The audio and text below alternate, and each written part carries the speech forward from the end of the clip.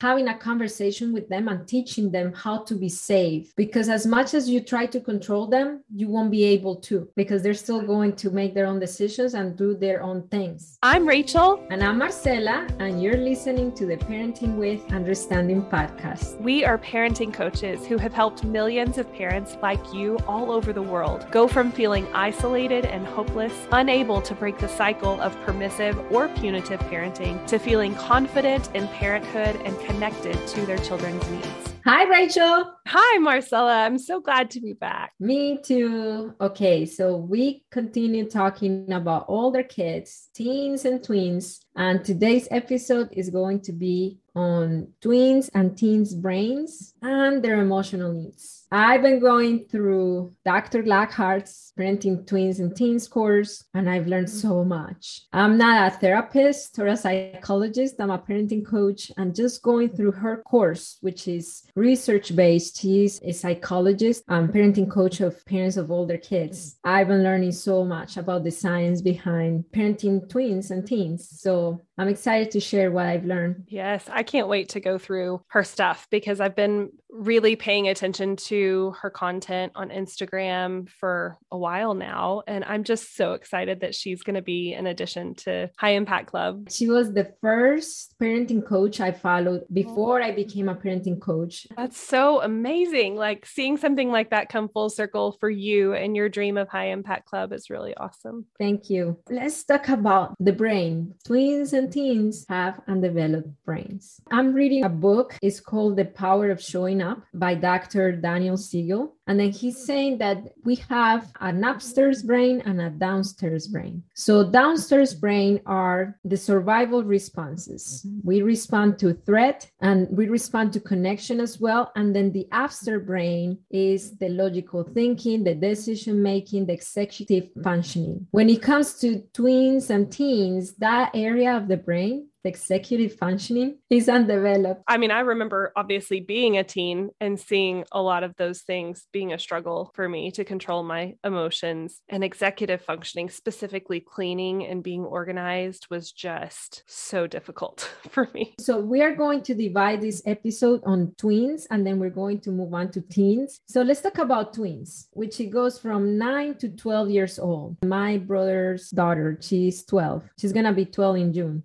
And she's a tween, and oh my gosh, I could see her behavior. Hi, Susie, how are you? Good. What are you doing? Nothing. What did you learn at school? Nothing. What do you like the best about school? I don't know. What are you doing today? Nothing. And that's how our conversation goes. I see my brother, he tries so hard to connect with her, but it's difficult because he always gets that. It's like pulling teeth with her. Yeah. And is that typical for that age? Okay. So I've had experience raising older children in foster care. And there is a part that is personality. So maybe she's more reserved. And my brother is kind of like that too. But there is development there as well too, because I remember when she was younger, she was more excited about things. She was more excited about doing things than now. Now it seems like everything is lazy, everything is embarrassing. Yeah. You cannot tell her anything because for her, everything I say is embarrassing. And it's because at this age, 9 to 12 years old, they live a lot of physical and emotional changes. So for example, when I was 12 years old, I started growing my breasts. I got my period. Yeah. And then I started getting self-conscious about it. My mom, she bought me this starter bra. I don't know how you call it here, but in Colombia, that's how it's called. Starter bra, which is a very like thin cloth bra for little girls. And I didn't like it because it didn't hold enough. It was kind of almost see-through my shirt. And I remember feeling really self-conscious about me growing breasts. We call them training bras, or I did. I called them training bras growing up. And I remember it being so uncomfortable. They're not doing anything. They don't hold you. No. No, maybe they've changed since you and I went through puberty, but like I remember it being so uncomfortable. And, you're already emotionally and relationally uncomfortable at that age. So you add the physical element of being uncomfortable and it just compounds. And it kind of makes sense why tweens start having such a hard time. I remember when I was 11 years old, I started that hormonal process. I was always an A student in elementary, always. And in high school and college, I was always an A student. But that little pocket of time between 11 years old and 13, I wasn't doing good at school. And I remember the teachers would put a lot of shame on me, literally tell me, what's wrong with you? You were an A student. I remember feeling shameful, like I shouldn't behave this way. But at the same time, I felt like I couldn't control it. I read in that period of time of tween stage, there is something called brain pruning stage. So what is brain pruning stage? Brain pruning stage, according to what I read, I'm not a psychologist or a doctor. I'm a parenting coach who likes to read. I read that during that time, the synapses of the brain starts breaking and building new synapses. And there is a really busy time for the brain creating new synapses and getting rid of the ones that are not going to be needed for adulthood. So I read that this comes with not just physical changes, but emotional and behavioral changes, because it's kind of like your brain is a house with many different rooms, but all those rooms are messy. Our twins' brains are messy right now because they're reshaping, they're rewiring, they're building up synapses, and that comes with those behavior changes that I remember living. How come I'm not able to perform the same way at school? I want to do better, but I can't. That can be such a weighty thing for teens. I remember struggling. I've always linked it to my parents' relationship at that time because my parents severed their marriage at 13. Before then, it was very tumultuous. So I always thought that my academic performance had more to do with what was going on at home rather than what was going on in my body. And really, it's sounding like it was a combination of all of it. I would say I was depressed, even though like I didn't understand I was depressed, but I didn't want to go to school. Many times I felt like life wasn't worth it for me, but because I didn't have the trust with my parents, I didn't communicate that to them. I kept it all to myself, and I looked for other ways I would release that emotional weight to my friends who always didn't have the best answers for me. Yeah, it's like the blind leading the blind. The blind leading the blind. Their little advice was crazy. It was more like, no, you need to not listen to your parents, and just the worst advice. And then Abuelita helped me too. My brother, he has Down syndrome. My mom was very focused on him, hyper focused on him. And I was more like, okay, you can figure it out. So Abuelita played a big part in my upbringing. She was the one who taught me how to change my pad. She taught me that. She taught me a few things about boys. I recently read a comment on one of my TikTok videos, and it was about humiliation and parents humiliating their children unintentionally, usually. But somebody commented and said something about how their dad made fun of the girls whenever they started their cycles in her family, and how he would, call them names and just like almost bully them. Mm-hmm. And I just thought to myself, that had to have been, and she was basically admitting that that was so deeply wounding. I would like to believe the best in everyone. So I'm assuming that dad wasn't doing that intentionally to hurt his daughters, but just to kind of like maybe make himself more comfortable with it, and maybe make himself, like, oh, this is like my girls are growing up. I'm assuming that, every dad is like, oh my gosh, my babies aren't babies anymore.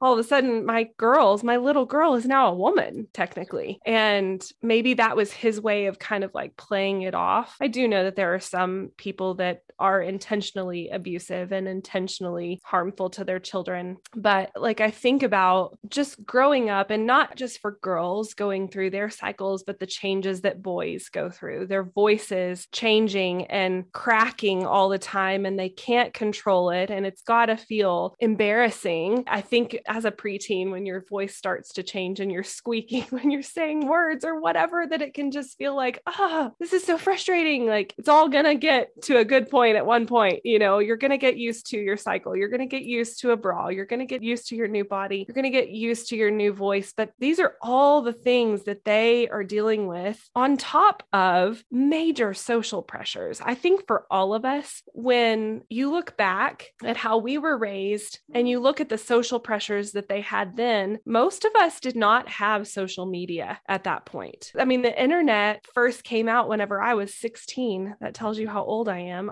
I'll be 40 next year. And I remember like getting into old school chat rooms, which our younger audience is going to be like, what was a chat room? I just remember that the majority of my social pressures came from the school environment and being popular, being liked, being attractive to people that you were attracted to, and all of this stuff going on. I feel like teens and preteens now have the added element of social, not just social pressure, social media pressure, and their bodies are still changing the way that ours did. They still have the social pressures in their friends groups that we did, but then they've got this added element of the state that the world is in and the social media, how it's blown up and all of that stuff. I just imagine, because I was bullied at school, that when you have social media, you bring what's happening in school at home. And I remember I feeling safe at home, like finally I got home. This is my safe space. I could separate myself from what I'm going through in school right now. And if I had social media, I would have been brought to home because I'm sure those bullies would have been in my social media accounts. That may bring up an important topic. Say if Santi and Miguel right now in today's world wanted to get social media, how would you set that boundary? Okay, so I already lived it with my teens in foster care. When it comes to foster care, they are not allowed to have social media because they're in foster care. That's the rule. So what happened? They still wanted to have social media,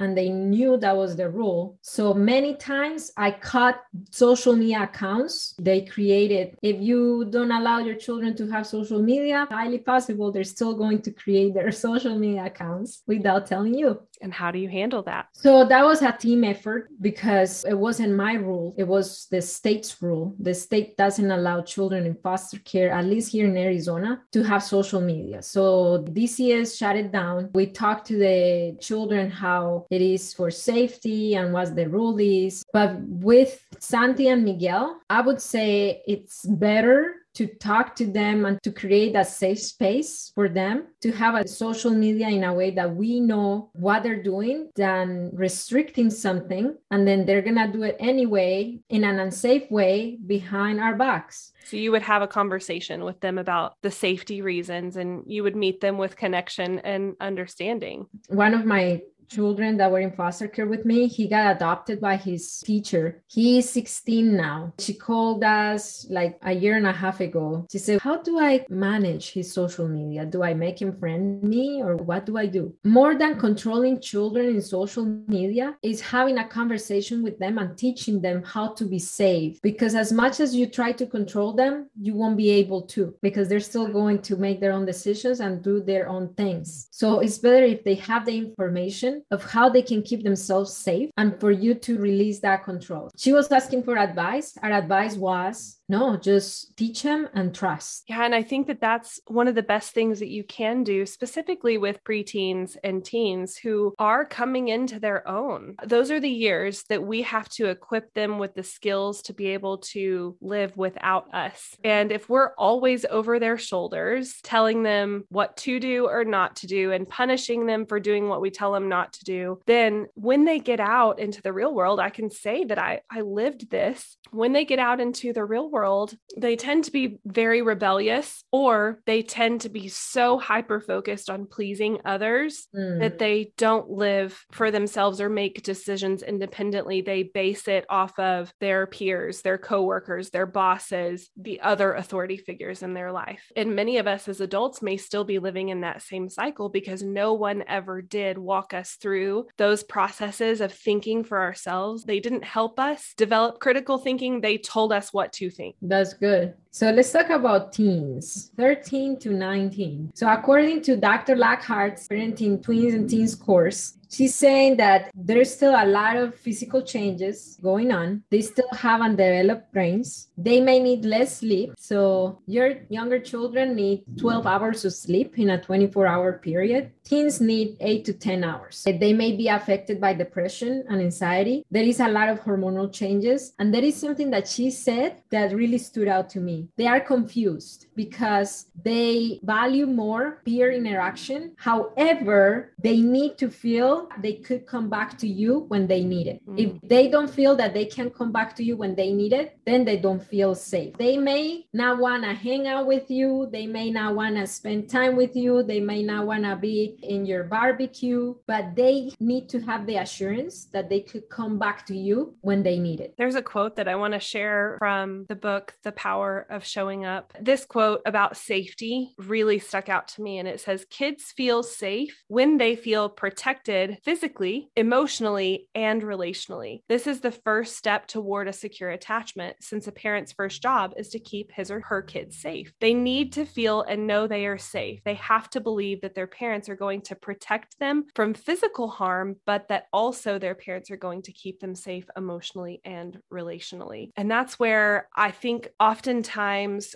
the most challenging time with our children emotionally and relationally is in the teen years, because their physical needs, they can go get their own food. They know how to go to the refrigerator now. They're no longer asking for, mommy, can you get me a cup of milk or juice or whatever? Like they can go get it themselves, but they don't necessarily have the skills to keep themselves emotionally or relationally safe. Our role as a parent, we can really step into a very powerful role when we step out of taking their behavior personally, step out of this mindset of believing the worst, but instead of assuming the best in them, the best intention, and to understand that cognitively, they don't have the full skill set like we talked about in last week's episode. They don't have the skills to control their impulses, to control their emotions, to make decisions calmly, to think logically and reasonably about things. They're very impulsive still. They're very emotional still. And they tend to make decisions out of that place. So if we can meet them there and connect and seek to understand, then we do keep them safe emotionally and relationally. We protect the bond. We protect that secure attachment that they have with us. And we can teach them how to build secure attachments and how to recognize secure or insecure attachments with other people. That's really good. If you are listening to us, your wheels might be turning. Where do I start? What do I do? I don't know how to fix the bad relationship. The place to start is to start understanding yourself and how you're showing up to your older child. Dr. Lockhart, she created a free quiz. I'm going to leave the link in the description. In that free quiz, you're going to learn so much about how you're showing up to your tween and teen. And then she's going to give you points to solution. Access that resource is completely free. That's the first step to understand, okay, am I being overpowering? Am I dismissing their feelings and their emotions when they talk to me? Do I get defensive when they bring up hard stuff or like big topics? One of my teens in foster care, one day he came from school. He didn't say hi. He went directly from the door to his bedroom and he slammed the door. If you just see that behavior, you may think like, who is this guy to come to my house, not even say hi to me, completely ignore my hello, and go to the bedroom I'm paying for and slam the door? That's parent-centric, when parents only think about themselves. As a parenting with understanding parent and coach, the first thing that I thought, this is not typical. This is not typical. There is something going on. He is this bubbly, happy teenager. He was like a little chatterbox. He would come every single day telling me everything about his day. So the fact that he didn't even say hi to me and then he slammed the door, something really big needed to happen. When he came out, I said, "Are you hungry?" That was the first thing I said. I didn't even address what happened. I said, "Are you hungry?" He said, "Yes, a little bit." "Do you want to cook or you want me to cook something for you? Could you please cook for me?" He was 17 years old. He perfectly knows how to cook his own meals, but he wanted that acts of service. That was his love language. So I cooked him his meal, and then we sat down, and then I served myself a little bit because I was full. I just wanted to connect with him. And then in the meal, we talked about other things. And then I said, what's going on? I was descriptive rather than judgmental. I noticed that you came from the school. You usually say hi to me. You tell me everything that happened during the day. And this time you went right to the bedroom and you slammed the door. Did something happen? Oh my gosh. He started crying and crying. That was the first time that I saw him crying in 2 years. And then he told me, it's just so hard to be homosexual. And I said, what happened? And then he told me that he was getting bullied by some boys at school. They were calling him the really ugly names for, homosexual people, the F name. And that was the reason. What would have happened if I would have been on my feelings and like, I dare you to come to my house and not even say hi to me? And why did you slam the door? What would have happened? There wouldn't have been any progress. It would have just been further pain for him. And what would have happened to his bullying? He would have gotten more bullied because I would have known. So the next day, the first thing I did, I went to his school and I talked to the adults. Any bully scenario, that's an adult problem. There was no more bullying. Good. But I wouldn't have been able to help them if I would have been in my feelings. Yes, if you would have taken it personally, and if you would have just looked at the behavior, the surface behaviors, you would have missed the whole picture, really, like a shadow of what's actually going on. I'll never forget whenever I was a freshman, I was going through school, but this was literally like right after my parents had divorced, and it was a very, very nasty divorce. My mom was extremely distraught and would often like cry into my lap and ask me like, what am I going to do, Rachel? What am I going to do? And I'm a 12, 13-year-old. Was getting divorced? Mm-hmm. Oh. It was because— Are you the older one? I'm the oldest. Yeah. So I was 13. Uh-huh. My sister was 6 and my brother was 4. So how did you feel when she told you that? I remember, I can vividly see where we were at in our house. And I remember feeling, I even said to her, I don't know, Mom. I don't know what to tell you to do. And you feel responsible? 100%. But I also, my grandmother, my mom's mom, told me when my dad left, my dad had an affair with someone who was very close to my mom. And I was angry with him. My mom had not been faithful in their marriage either in years past. They had a very unhealthy relationship and very unhealthy marriage. And it wasn't all on my dad by any means. But this particular scenario was what ended their relationship. And my mom had, me, a teen, and then one preschooler, one grade school. She was just like, I don't know how I'm going to afford everything. And I remember my mom's mom telling me, you need to be the adult now and help your mom. And that's called parentification, right? That has a term. So parentification is when we place adult responsibilities on children. Yeah. And there were so many things that did to me. So many things. Actually wound up building this massive resentment toward my sister specifically, which is really ironic because I took care of my brother too. But for whatever reason, it was more resentment toward my sister. And I didn't realize that until much, much later in life. But I remember all of this going on, and I'm in my freshman year of high school. I don't remember doing any homework. I literally don't know how I got through that year. I did fail 2 classes, math and science, and I had to take summer school. And I remember having this thought process that like summer school was for the people who were just horrible at school. And I think that was because of things that my mom would tell me. So going to summer school, I felt this intense humiliation, but then looking back on all of it, and I even remember thinking my mom kind of acting like, well, your decision, like you chose not to do your homework, so you deserve to go to summer school. And the reason I wasn't doing my homework was because there was so much stress. I didn't know it was stress. I had never felt stress in my life aside from, being a typical child dealing with typical things that you're disappointed about, but I had never felt the adult kind of stress. But this was extremely stressful. And I remember one of my teachers, I don't even remember what class it was, but I failed a test or a quiz or something. And she said, I want you to take this home and get it signed by a parent. And so I knew if I showed a failing grade to my mom that I would get punished for it. So I forged her signature and I turned it back in the next day. And after she got all of the signed tests, the teacher said, okay, thank you for those of you that turned it back in. She said, I'm going to be calling all of your parents, but it shouldn't be a problem since they already signed your test. And I was like, curse word, lots of curse words. And so I knew, I was like, I'm going to be in trouble by the end of today. And sure enough, when my mom got home, she looked at me and she was like, go to your room.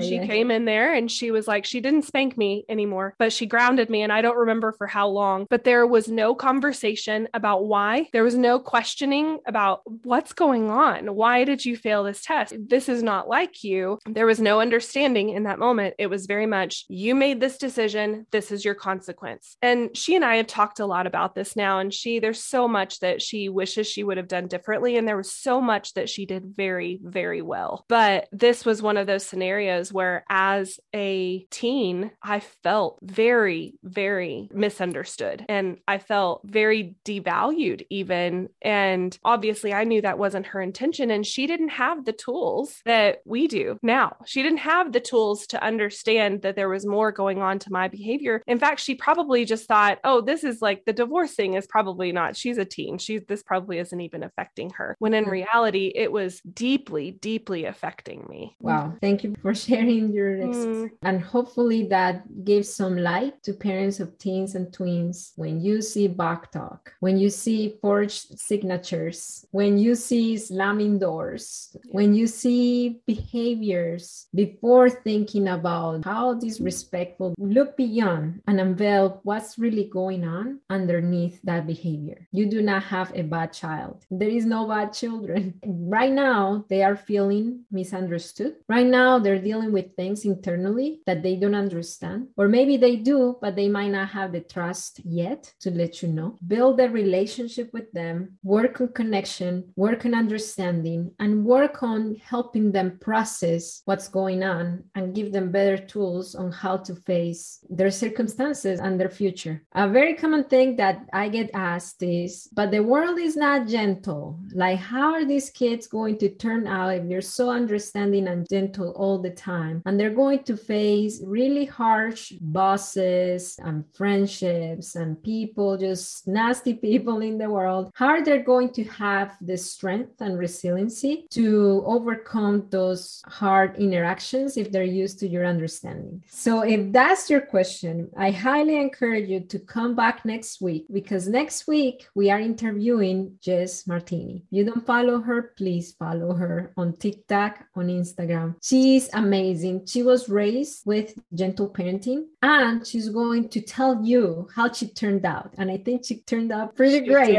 She did. She's amazing. And she's going to tell you how she faces that real cruel world, hard interactions, and really rude people now that she's an adult. Yes. And that'll be a great episode too, to share with the people in your life that have asked you, well, how do you think this is going to turn out for these kids? How are they going to face the real world? All of those tough questions. That would be a great interview to share with them and say, well, this person went through all of it. Hear what she has to say. If you are a High Impact Club member, meaning that if you have any of our classes, if you're one of our customers, I highly encourage you to go to our private Facebook group, HIC Cycle Breakers. The button to join is either in members area, or you could search for us, HIC Cycle Breakers, on Facebook. Join us. That's a safe space for you to keep sharing your experience. Sometimes just social media is not the place. Just because you get everybody commenting and judging you, that place is truly a safe space. So I highly encourage you to join us and let us know, what is the main takeaway? What was your main takeaway for this episode, Rachel? I think my biggest takeaway was personal, actually. And it was all of the things that I did as a preteen and a teen were very normal. And the ways that I responded to the environment around me and the circumstances around me were very normal. And I love that I'm going to be able to offer understanding to my daughter,